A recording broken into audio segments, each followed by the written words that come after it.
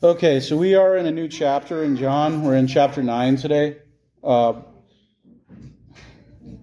the people that are gone will listen online because I feel like chapter 9 is one of those ones where I think some of the conversation doesn't happen that maybe should, because it's got an important topic embedded within it. I think it's obviously where we get was blind, but now I see, because of the healing that occurs here.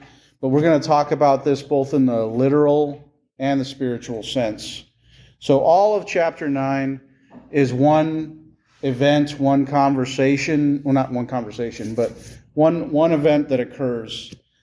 One miracle, and then 3 conversations that occur directly after because of it. Today we're just going to focus on the miracle, so we'll only cover verses 1 through 7. So I want to start with verses 1 and 2. This is where it says, "As Jesus passed by, he saw a man who had been blind from birth. And his disciples asked him, 'Rabbi, who sinned, this man or his parents, that he would be born blind?'" So we have what for the disciples was a bit of a mystery, and they were caught up on why, because this man was in a sad state. Okay,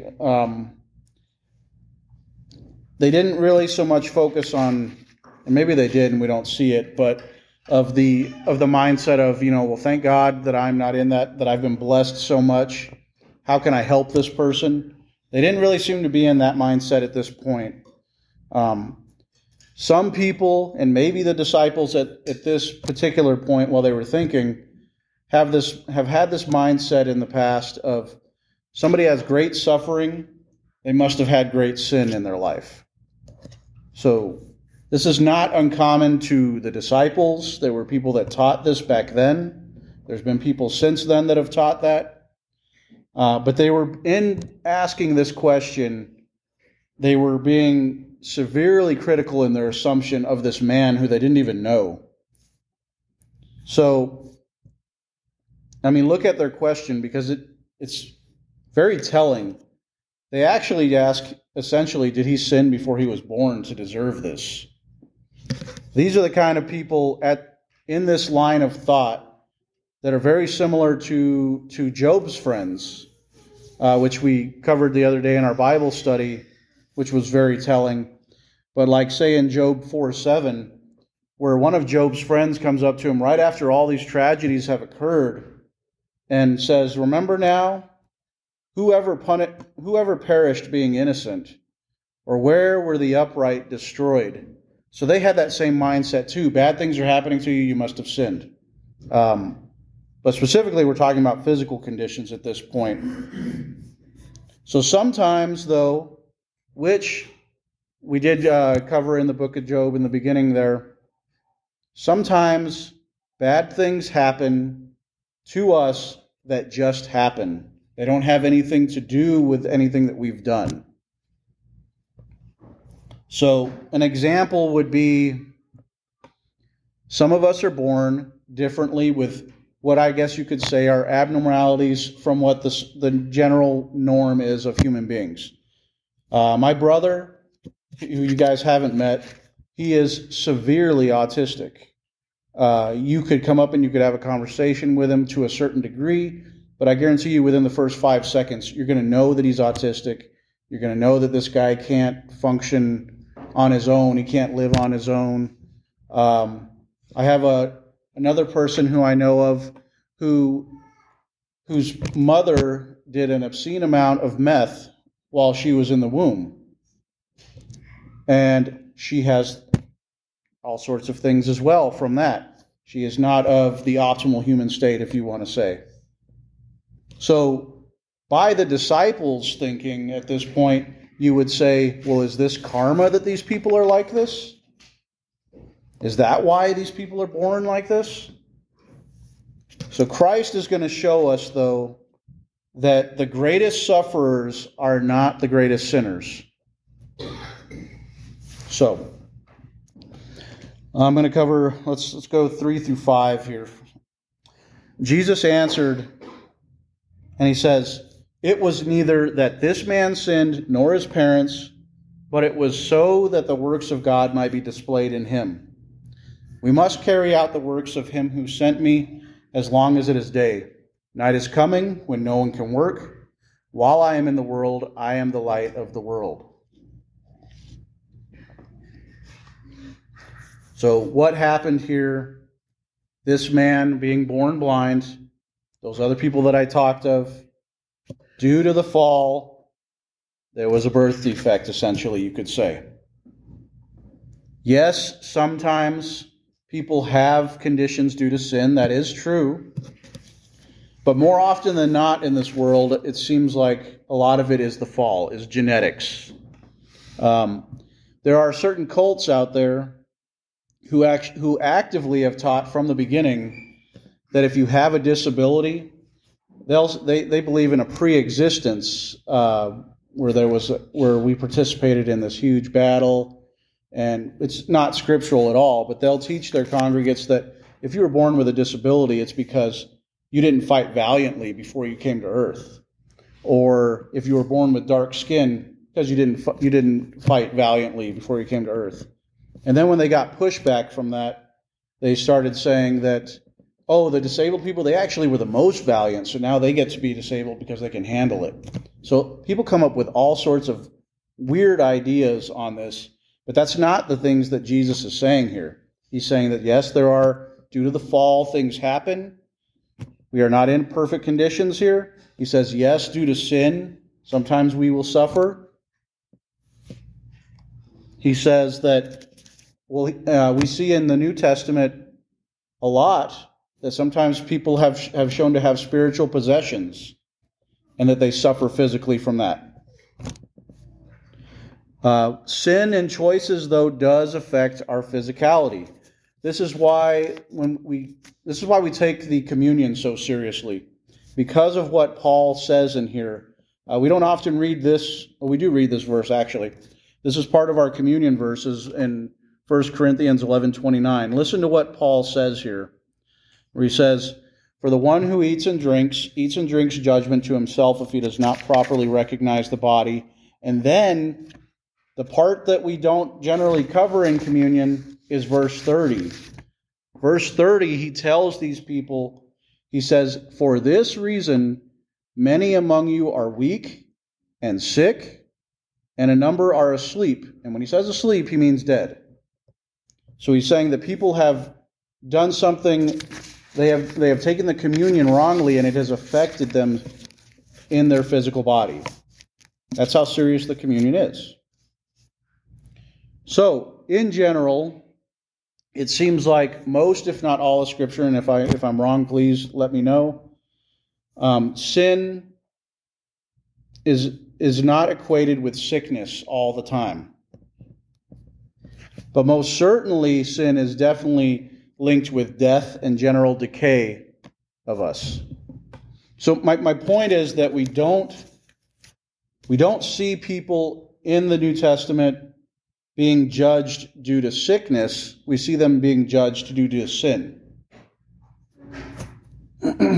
So could God have prevented this abnormality in this man? Absolutely. Absolutely, he could have. But in this, when we start going down this train of thought, because it's an easy one to go down, especially when we have our own sufferings, the thought that we have to always keep in the background here is that God is righteous, that God's plans and his judgments are deeper than we could ever fathom.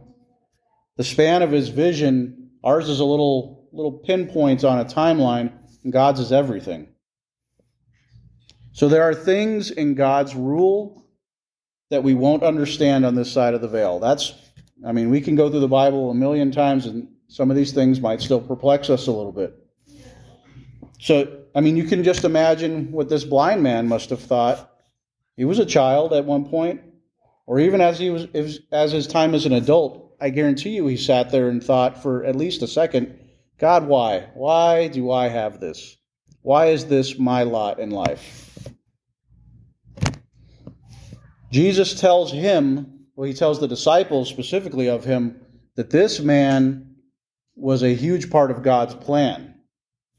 And he says, it was so that the works of God might be displayed in him. And he, though he probably suffered a lot when he was younger and during his adult life, he has been put into infamy because now we read and we talk about him all the time since then. He has been part of Jesus' ministry. So the question shouldn't have necessarily been what caused this. It should have perhaps been, what was this for? And what is it going to do for the kingdom of God? But it was not a punishment for sin. Jesus says that. Though the man would be just as sinful as you and me. Okay? But we just have to remember that this world is not perfect. The fall of Adam indeed justifies that of the condition of our world. The things that we inherit are due to the merit of what Adam and Eve did. Okay? Yet God would still save us if we come to him. So, in this line of thought to continue with, those of us who are the least suffering, because some of us don't have as much suffering. That is plainly physically true. Some of us don't. Those of us who have the least of the suffering, we are blessed, and we should count our blessings. But those, because God is just, because God is loving and merciful and all these things, all-knowing, the worst of us, we can't blame it on God being unjust either, because that's not in his qualities. Sometimes these conditions, they just happen. Sometimes they are meant to glorify God in some way or in some time. My boys, I've been very open with the fact that they had some type of healing with their heart condition. And I know it was to glorify God, and I think it was maybe something to help my wife. So they have been blessed in that aspect. I have absolutely horrible blood pressure, and I have struggled with it since I was a young adult. If one day it took me out, I would not be surprised. I've done everything I can to try to manage it, aside from maybe losing a little bit extra weight. But even when I was first diagnosed, I was very healthy. I have not identified what exactly it is in my life, what this has done for my life to help glorify God, because I haven't seen it yet, or I just haven't recognized it. Maybe it's to humble me. Who knows? All sorts of things like that. But we all have something, some physicality like that we deal with. So God is glorified by us or in us because none of us have been made in vain. There's a plan for everything, for all of us. So the question is, what part of you that you have to deal with physically, what part of you is showing God's work, is putting God's work on display, has brought you maybe closer to the Lord, or is for somebody else to see to help them in their walk? So in this world, there's just going to be suffering. That's the way it is. It's been that way since the fall. But in our faith and in our reliance, in our proper assumption of God being all-powerful, all-just, all-loving, all-merciful, the God of creation, we know that everyone who suffers will someday, maybe not here, maybe it's on the other side of the veil, will know why or how that promoted the advance of the kingdom.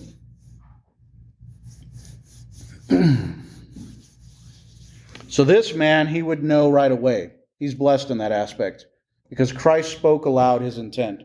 He told him that he was part of Christ's ministry, that he was going to show Christ's work. So in this time of Christ's bodily ministry, he says here that it was the day, and so he had to keep working before he would be called to the cross. But this is also a direct correlation to us because he's not saying physical daylight. He's saying that as long as I'm here, this is my day. I need to work because that's when we typically work, is during the day. So for us, it's the same thing because we don't know where our sun is in our life. I might live another 10 years, or I might live another 50 years. I don't know. And so Christ is pushing the idea of diligence, that you don't know when your time is going to be done, so you should work as much as you can. And when he says work, he's talking about kingdom work. Ecclesiastes talks of this in chapter 11, where it says, "The one who watches the wind will not sow, and the one who looks at the clouds will not harvest." Saying, if you wait for a better time, it's never going to show up. If you wait for the better time to have a conversation with somebody who's hurting, somebody who needs to hear a gospel message, it's never going to be there. If you wait for the better time to go and do a good deed that you see needs to be done, you're going to keep waiting, because when is the perfect time for anything? It's kind of like when people talk about having children. I hear a lot of young couples talk, and they'll say, well, when the time is right, when we're perfectly set up, then we'll have kids. Show me when that is, because I don't know. I'm not sure when this perfect time is. I never saw it on our calendar, but it's worked out no matter what. So let's look at verses 6 and 7, and then we'll finish out today, because I just want to cover the miracle today.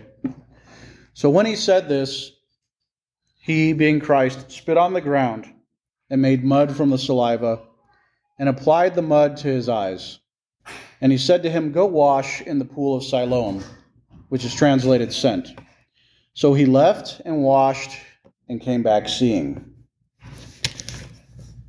I openly admit that this is an odd way to see a healing. Okay? I think most people, when they read this, they see that.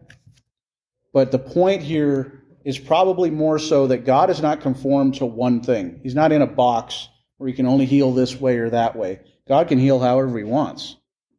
And this is not actually the only time that we see this. If you ever go into Mark chapter 8, he does heal another blind man that way as well, with his spit. But this is the honor of the man, the blind man, that he was in this condition, that Jesus could use him as a miracle and could provide a miracle to prove his message, to prove his divinity to people who were watching. So he tells this man, "Go and wash at the pool." But what if he hadn't washed? Would he still have had sight? Yes, maybe not. Christ is testing this person. He comes up and does this to him, and then he says, "Hey, I need you to go and do this." He's testing the blind man's obedience. So is he going to listen to Christ, or is he going to listen to the Pharisees, who would have told him, if they were watching, they would have said, "Do not wash on this day. You're not allowed to." So you can imagine the man's thoughts as he's walking to the pool. Like I said, the Pharisees have already laid down man's law. Hey, you can't go and wash at this pool on this day. So he's probably thinking that in his head. He's probably thinking, who knows, there's so many different ways that he could go about. He could have been offended that somebody just rubbed mud in his eye. He could have been just completely weirded out by it. Maybe he didn't understand it at all. Maybe he thought it was silly. Maybe he thought it was gross. This is also a picture of the gospel, because the gospel is offensive. If you don't believe in the gospel is extremely offensive to you, because like I've said many times, it's telling you that you don't meet the mark for heaven and that you need a Savior. And that's not the message that is preached by this world anymore. Saying you're not good enough before God, but yet in Christ all is possible if you come to him.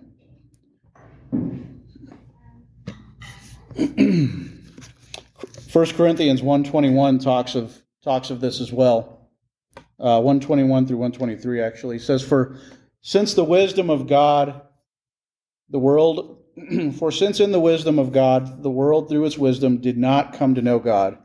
God was pleased through the foolishness of the message preached to those who believe. For indeed the Jews ask for signs, the Greeks ask for wisdom, but we preach Christ crucified, To the Jews, it's a stumbling block, and to the Gentiles, it's foolishness. That's probably, in a way, what this man was thinking. This is a little foolish. When I heard the gospel as a million times before I ever came to Christ, I guarantee you I thought it was foolish because I didn't understand. So like the gospel is thought of by many people, the man may have thought this mud is inadequate. Like, what's it going to do? I'm going to go wash this mud off. I'm just going to be a little dirty, but nothing's going to have changed.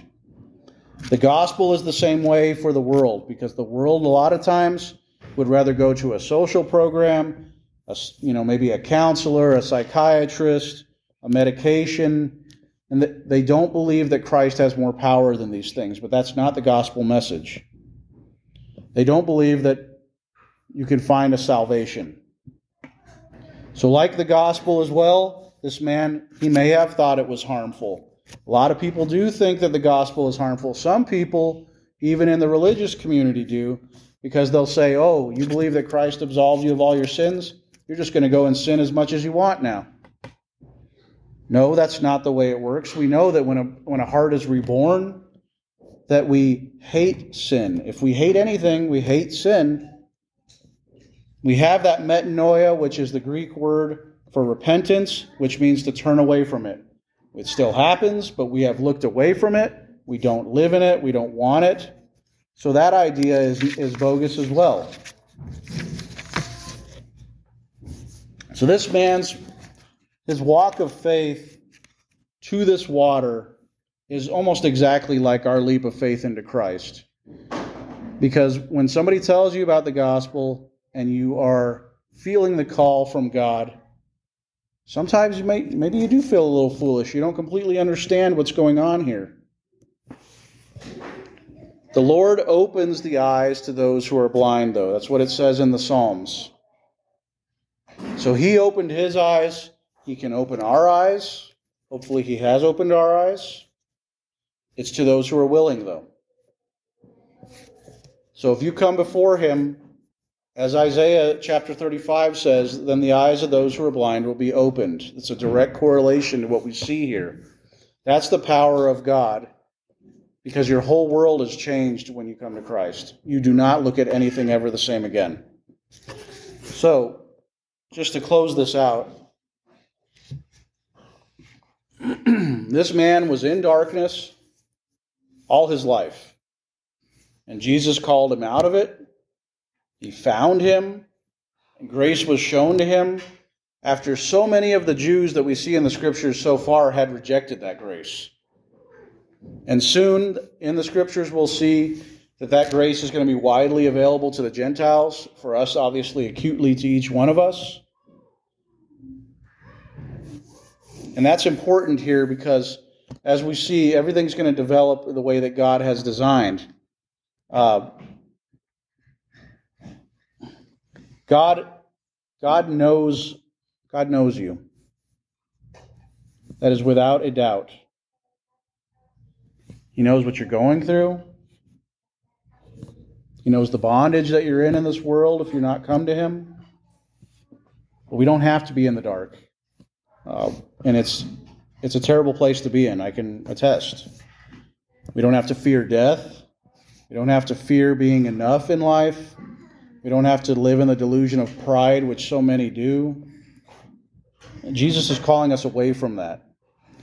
He calls us to the rebirth, and he asks us to do our walk to the pool. Not to earn anything, but because it's just a path that he has provided for us. I think we all can agree with that. But it's scary sometimes to put your trust in the idea of God when you're first giving it the consideration, when you're first hearing the call from God for the first time, your ears are finally opened. Because it's trusting outside of yourself.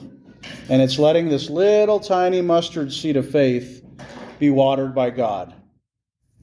But the sight that comes from it, I don't know how you could ever go back. I couldn't imagine living without it.